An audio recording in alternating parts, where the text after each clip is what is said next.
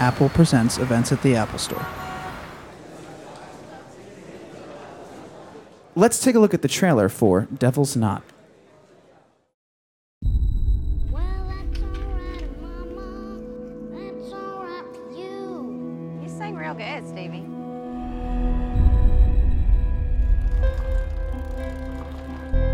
Where's the boy? He went out riding bikes with Michael, but I told him he better be home by 4:30. I don't see the boy nowhere. Stevie! Come on home! Y'all got anybody out there looking for my boy? We're doing everything we can. My son is 8 years old! We have 3 boys missing from Holiday Garden. Stevie! It's a very delicate situation. Can you hear me? I'm in the woods by that little creek they call Devil's Den. I found something.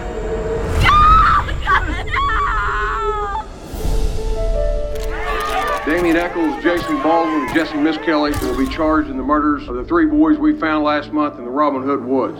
Part of our investigation. We'll need hair samples from the 2 of you. Take it. Just take it. Just take all of it. This crime is unthinkable. What if they did it? What if they didn't? Some residents suspect a satanic cult is responsible. They look like freaks. My name's Ron Lax. I'm an investigator. Did you kill any of those 3 boys? No. Those cops are scary. They will do anything to get people to say what they want to hear. Not acting right. I'm not acting at all, Terry. Are you? What the hell are you talking about? These boys that you're helping, the police seem so certain. Are you sure you want to do this? Yes, I am. Religion gives people who want to do evil the justification for what they do. But did you ever find any evidence to link these murders to Damien? You don't talk to her, understand? I have a right to hear what he says. You're supposed to be a grieving mother. Start behaving like one. You understand why I have to help them? The police, the judge, everybody. This is all just some sort of game to them. Stevie. Would you want 3 more families to lose their children too?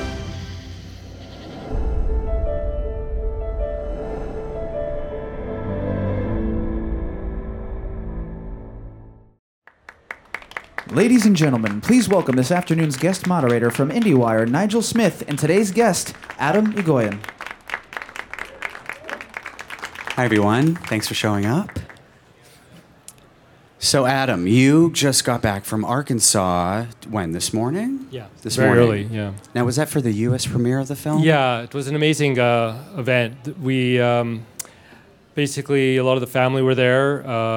Jason Baldwin and Pam Hobbs was there, and a lot of people who were connected to the case. It was the place where it was tried, and so it was a really amazing collision of like fiction and reality. And there was this moment where I was watching Pam Hobbs, who was just in front of me, as she was watching Reese perform her, and it was the scene in the courtroom where Reese turns away, and right before Reese left the room, like Pam left the theater because she was just so overwhelmed. And so it was a very wrought, emotional evening, but it was fantastic. At the end of it, Pam stood up and thanked us all for having made the film, and it was really overwhelming.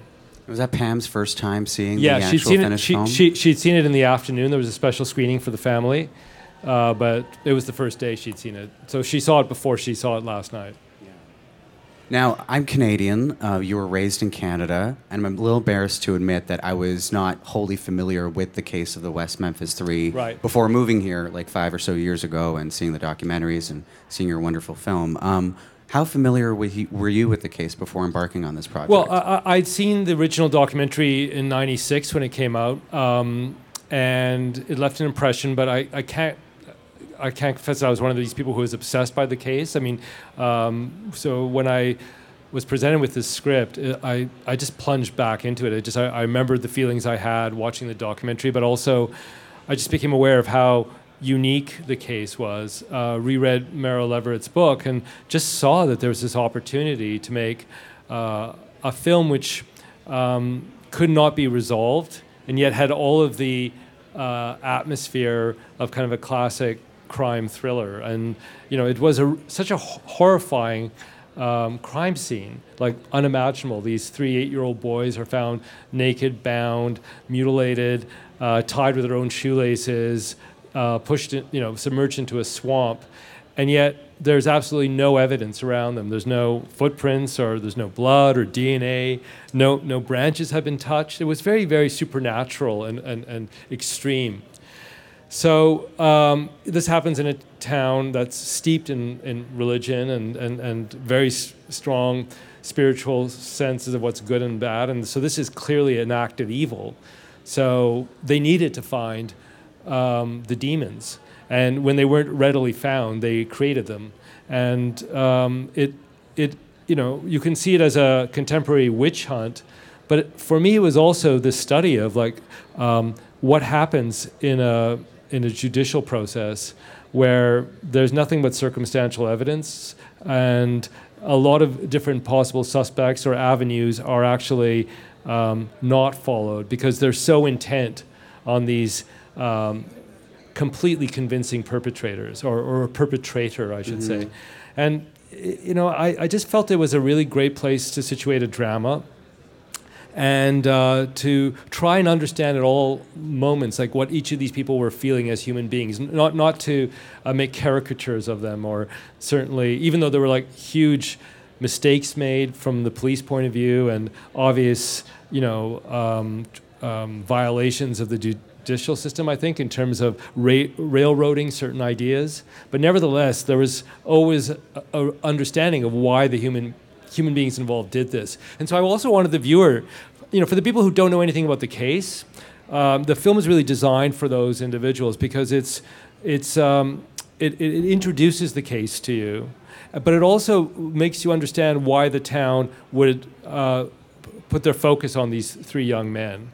There was a series of kind of, I don't want to give it away, but it just sort of, you are led to understand why suspicion was drawn to these people. You believe it yourself, and then you begin to see that dismantled. And so you're actually experiencing it, hopefully, like the town might have felt it as well. You get the sense of outrage of the crimes, like how terrible the crimes were, but you're also kind of put through all these various stages. And the whole time, of course, you're having to understand and try to realize, like, how do we come to any sense of truth? I mean, because there's so many possible explanations. And that was the real challenge of this film, like how to fit in all of these different interpretations. So we went back to the book, and there are all these other suspects that could have been brought forward, should have been examined, but they were somehow edited out of the narrative of the West Memphis 3. So this film was an attempt to put that all back in and create this crazy world where your mind is swimming with possibilities without ever arriving at a conclusion. It's a bit, I call it Kafkaesque because I always love that line from The Castle where they talk, where the reason some things fail is because of that thing itself. It's like, the reason why certain systems don't work is for no other reason than the very nature of the system. And I think that that's what we're seeing at play here. Now, watching this film, I couldn't help but draw parallels, as I'm sure many have, to one of my favorite films of yours, The Sweet Hereafter, just about the fact that, it deals with a small town coping with the loss, with the loss of children. What kind of parallels did you, no doubt, draw when first, coming across this story and wanting to make it into a film? Well, I think, yes, you could say that I think tonally the films are really different. Very different. I mean, The Sweet Hereafter is very poetic. Yeah. And The Sweet Hereafter is dealing a lot with a very particular romance. I mean, there are a number of romances in The Sweet Hereafter, and this doesn't have much romance at all. No. and I don't mean romance actually in a creepy way, maybe in a very creepy way in The Sweet Hereafter, maybe. But there's an emotional, romantic linkage.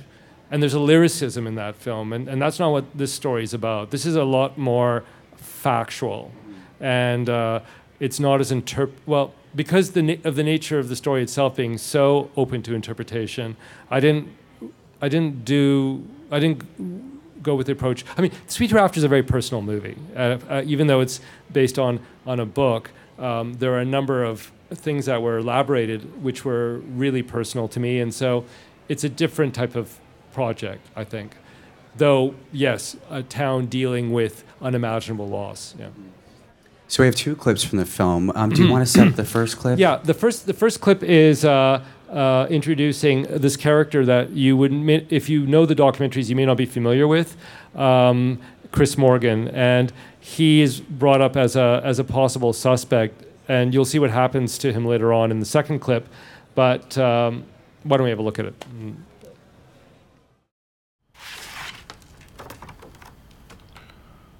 Was it this young man?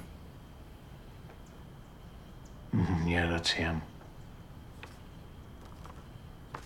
I think Pam fixed him a plate. There was so much food. Bobby asked us for a picture once of Stevie.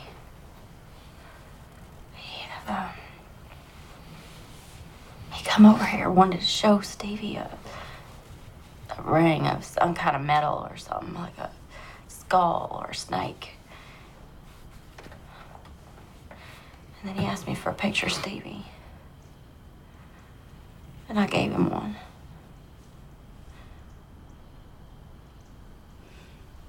Okay.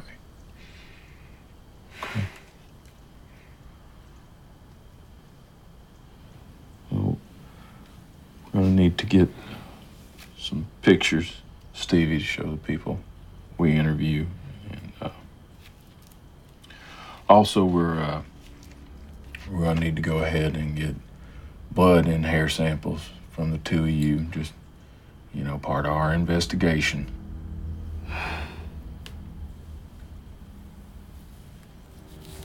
Take it. Just take it. Just take all of it. I don't want it. I don't want it. I don't want it. Is that gonna help?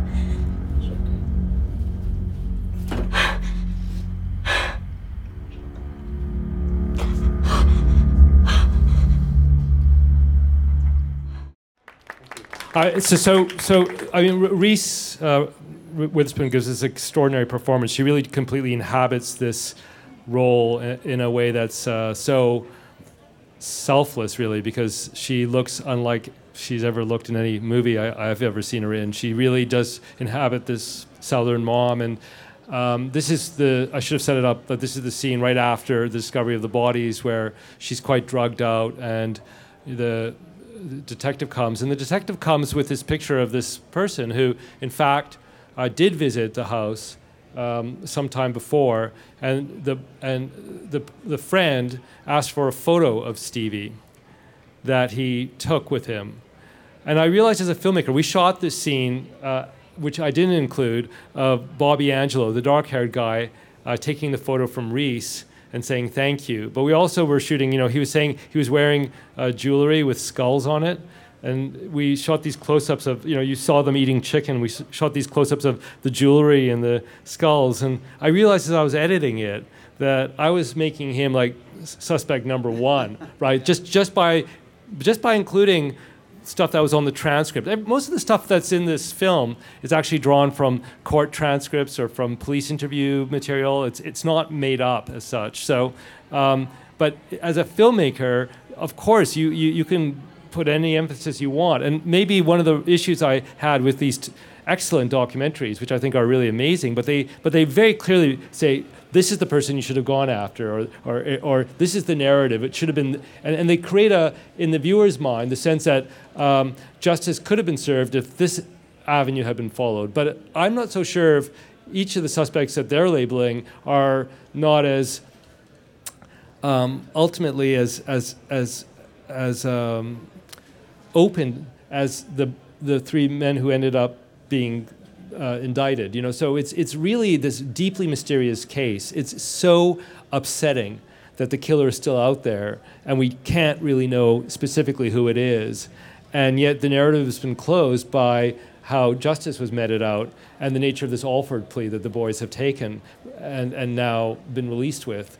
But it raised all sorts of issues as a filmmaker. And when you talk about The Sweet Hereafter, I mean, I could go anywhere with those images. I mean, because they're from my imagination. It's my own script. It's really a narrative I can take any way I want. I put in the Pied Piper. I was able to create these very subjective experiences of what the characters were feeling. But when you make a film like this, you're really tied to certain specific realities, especially when you know the case is so obsessively followed by certain people. I mean, if you go on the net and you look up West Memphis 3, there are a number of sites that are dedicated to this and which present every piece of evidence, everything that was entered in the courtroom during the trial, all the police surveillance tapes, all the interrogations. The next clip that we're about to see is based on a video document that you can see online, which is the actual interrogation of Christopher Morgan.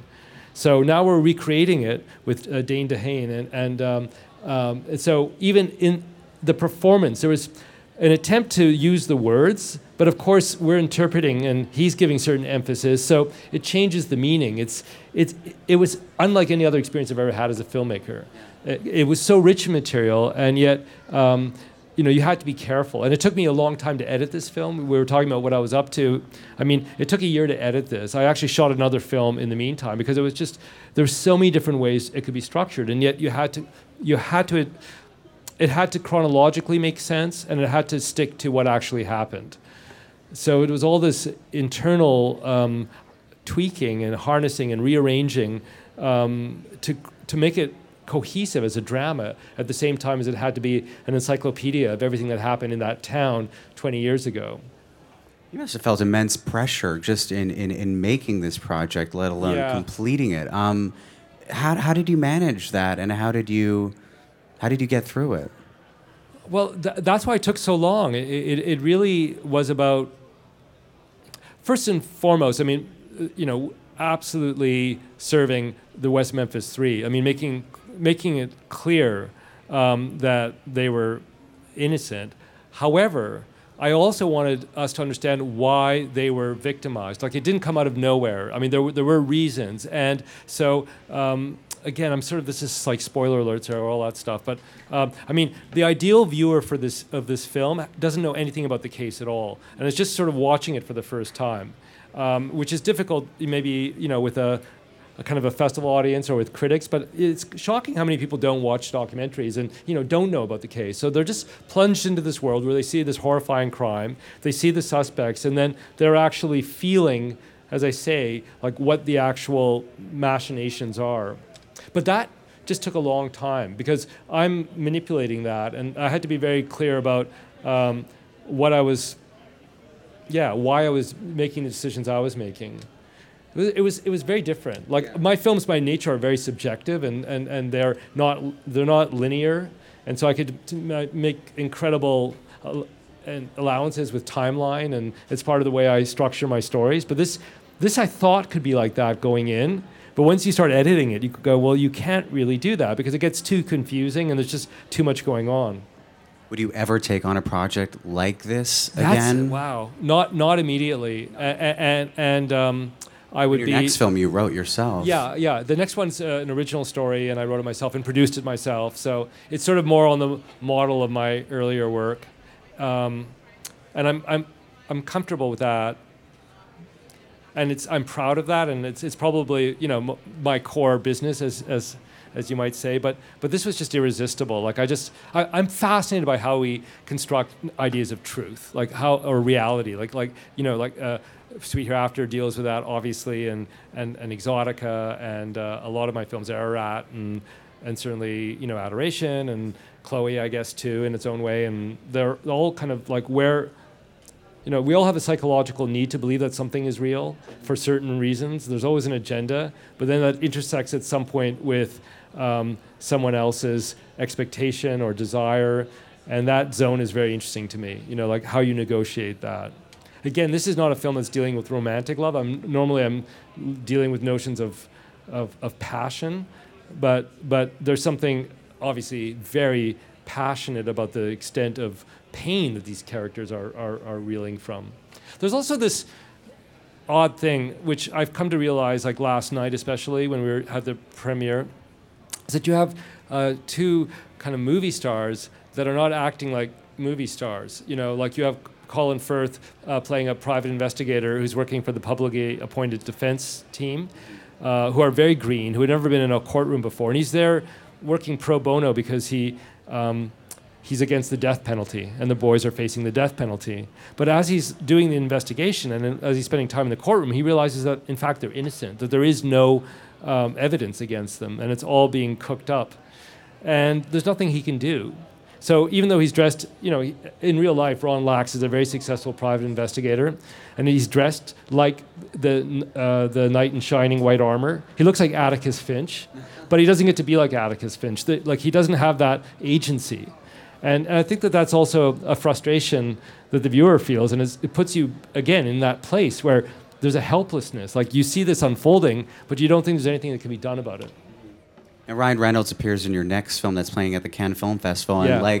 like this work, he appears not to be the Ryan Reynolds that we all know. Oh, he's amazing in the new movie. Yeah. I mean, I just can't. I'm so excited to. How much pleasure do you take from taking, you know, a star like that, like Reese, like Colin, and just kind of breaking them down and making them seem new to an audience? Well, it's very gratifying. Like, I think, like last week, we're talking about how crazy this month is between the three movies, but in the middle of it all, there was the tragic news that Bob Hoskins had passed away, and there was an article in The Guardian which said that of all the roles, like the best, his masterpiece was Felicia's Journey, which is a film we did in '99, and that was a complete reinvention of Bob Hoskins. Like, he was doing something he'd never done before, and it was a very scary character for him, and I love being in that place. I love that idea of a character who has a persona and using that persona and shifting people's perceptions of it. It's a very exciting zone because the actor really has to go out on a limb, and they have to feel afraid a little bit, and they have to trust me, and it can create something quite amazing. So, yeah, that's in 10 days. I'll see you in Cannes in 10 days. Is that surreal? Yeah, it's going to have this world premiere. Yeah. Well, let's show the second clip. So this again is based on actual visual. Like, you can go online and look up Chris Morgan's police interrogation, and you'll see the actual recording of what happened that night. And this is us now taking a film camera and recreating the same scene. Hey, boss. Here's one I don't remember seeing before. Who's Christopher Morgan? Did you in any way participate in causing the death of any of those three boys? No. Do you know for sure who caused those boys to die? No.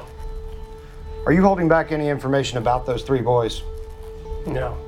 Polygraph showed deception. He says you went off the chart. I don't know why I failed it. I must have been nervous.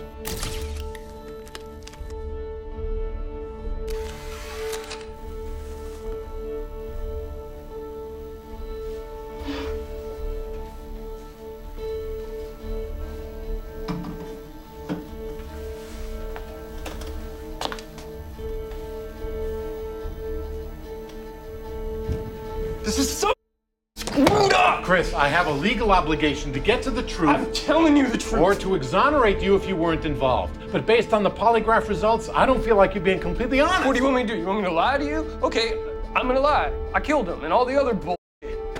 Are you arresting me? No, I am not.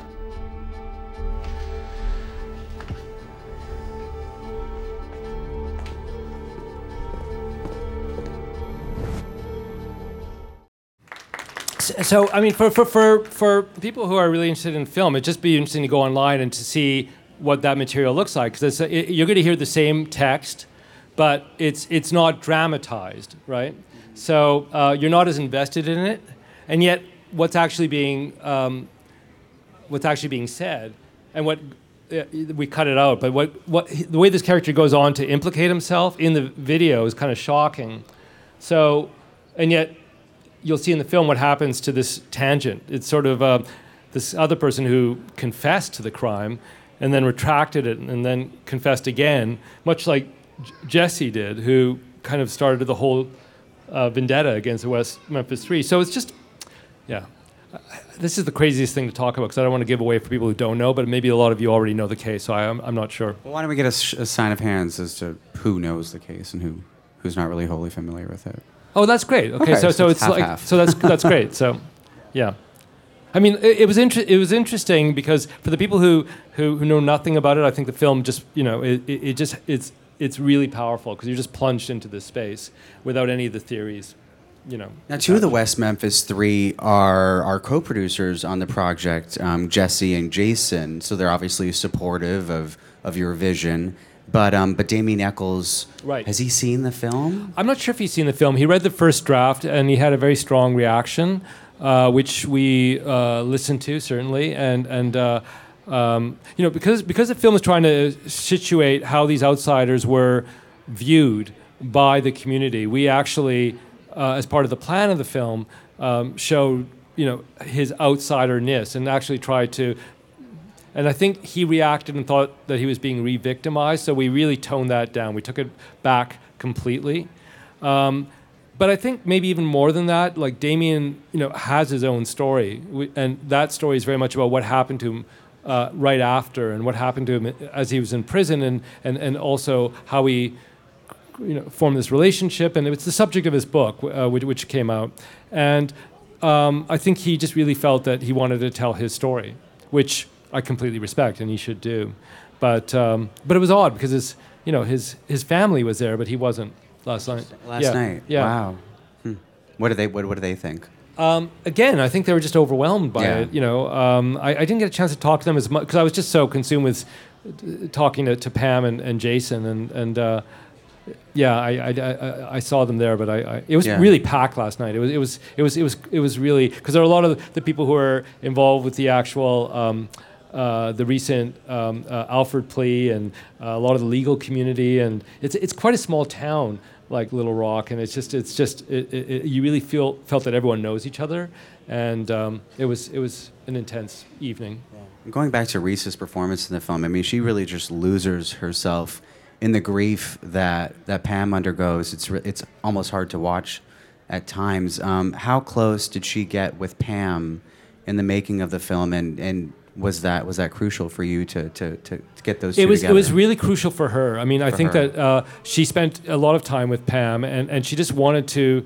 As someone who comes from the South, it was really important for her to represent the character accurately, and that nothing should feel like cliche, or we shouldn't dismiss it because, well, that's what happens there, or that's the South. It really was important that the details be adhered to. That was one of the great things last night too. Was just people feeling that they were back in that space. So people from there. So that was a huge boost to the production team. But she's really remarkable. I think she let herself go. I mean, with this film in a number of different ways. She just didn't care about the way she looked. She just wanted it to be authentic, and also she wanted it to be part of this ensemble. Like both Colin and Reese are not playing traditional starring roles. They're part of this fabric, and it's kind of selfless. And I love that they were so committed, like all the actors were, to invest themselves this way. How do you work with actors who have to portray grief on screen? I can imagine it's an extremely sensitive process, but I'm curious what your approach is. Well, I mean, my approach generally is just I'm a very attentive listener. I really believe that the only, for all of the efforts that are put on during a film production, everyone being obsessed with their own particular, job, the only thing that's really magical is what the actors are doing, and that they're physically incarnating the space and they're investing themselves in that, and that has to be protected. It has to be observed, it has to be watched, and when an actor lets themselves go to that place, I'm just there at the other end and trying to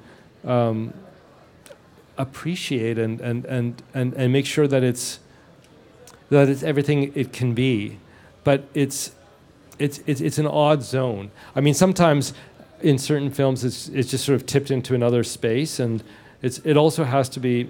It's a difficult job directing because one part of it is quite. You have to be like a surgeon. It's like actually from Sweet Hereafter when Ian Holm is talking about that moment when he's driving the girl whose throat is blocked up, and he is holding a knife, and he could at any point perform a tracheotomy on her. And so he's saying at one point I'm the loving dad, and the other hand I'm like a surgeon with a scalpel. And maybe directing is a little bit like that too. You know, you have to be aware of so many technical things in terms of what is making the shot, not the least of which is time and schedule, and whether or not you're actually getting the shot, making the day, losing light. But first and foremost, you have to be there for the actor and make sure that they're being attended to. Because a lot of the time they're not. I mean, I think I talk to a lot of actors. I've never been directed by anyone else, so I don't quite know what it feels like. But I think a lot of actors feel that they're left on their own. And you can't do that when you're asking actors to go to these places. You can't leave them alone. And we're going to open it up to the audience. Sure. So if anyone has a question, please just put your hand up in the air, and a mic will be coming to you. Hi there. Thank you for coming, sharing your experience and journey. My question was, is there a possibility, I haven't followed the case, I haven't seen the film, I came late, but is there a possibility that it could be the opposite, that they were guilty? And how would you feel if that's the case, proving something so well done in this movie? Well, I don't think that's the case at all. And in a strange sort of way, they've already been victimized and, you know, have served for a crime that they didn't do. So it seems improbable to re-victimize them. So, and I think the more you go into it, it's, from my point of view, there's no evidence at all. I mean, look, you had an entire. Not only were they tried, they served appeals, they were retried, and everything was sort of brought forward that could have been brought forward, and there was still no hard evidence. So it just seems completely unlikely and quite impossible. Thank you. Arafat was such an amazing film. How did you come to that project? Well, that's the other film that talked about responsibility. There was a lot of responsibility. I came to that project because I always knew I had to do that film at some point. I'm Armenian. It's a film that's dealing with the Armenian genocide, but more about the repercussions of that into the present day, and dealing with 4 generations. And it was a project that I had been thinking of doing since my early 20s. I just didn't really have the means or the opportunity until a very special producer approached me and allowed me to embark on it. But like with this film, though for totally different reasons, I did feel also that sense of responsibility. Though I didn't feel as constricted as I did with West Memphis 3, because it is the product of my imagination. Even though I'm talking about the history of my people, the stories are fictionalized. They're based on some elements of reality, but not a well-known reality. This is a very known reality, so it was a different set of challenges. But I remain really proud of that film, and thank you so much. Thank you. Hi. I was wondering if you went back to the town that it was filmed or took place and beyond the documentaries and transcripts, if you talked to any of the people, and then in hindsight, how their reaction was to share their perspective of it when they know what's kind of happened since then, and if that really changed from what you heard of the transcripts and how you really tried to align that to be representative. Well, here's the interesting thing. I mean, let's make no mistake about this. There are people, especially in West Memphis, in the town, who still believe that the 3 young men did it, because that's the narrative that they've been raised to believe. And it actually creates a sense of closure. Because if you don't believe that narrative, it's such a raw issue. The murder of children is the worst possible crime, not just for the parents, but for the community around. And it's a small town.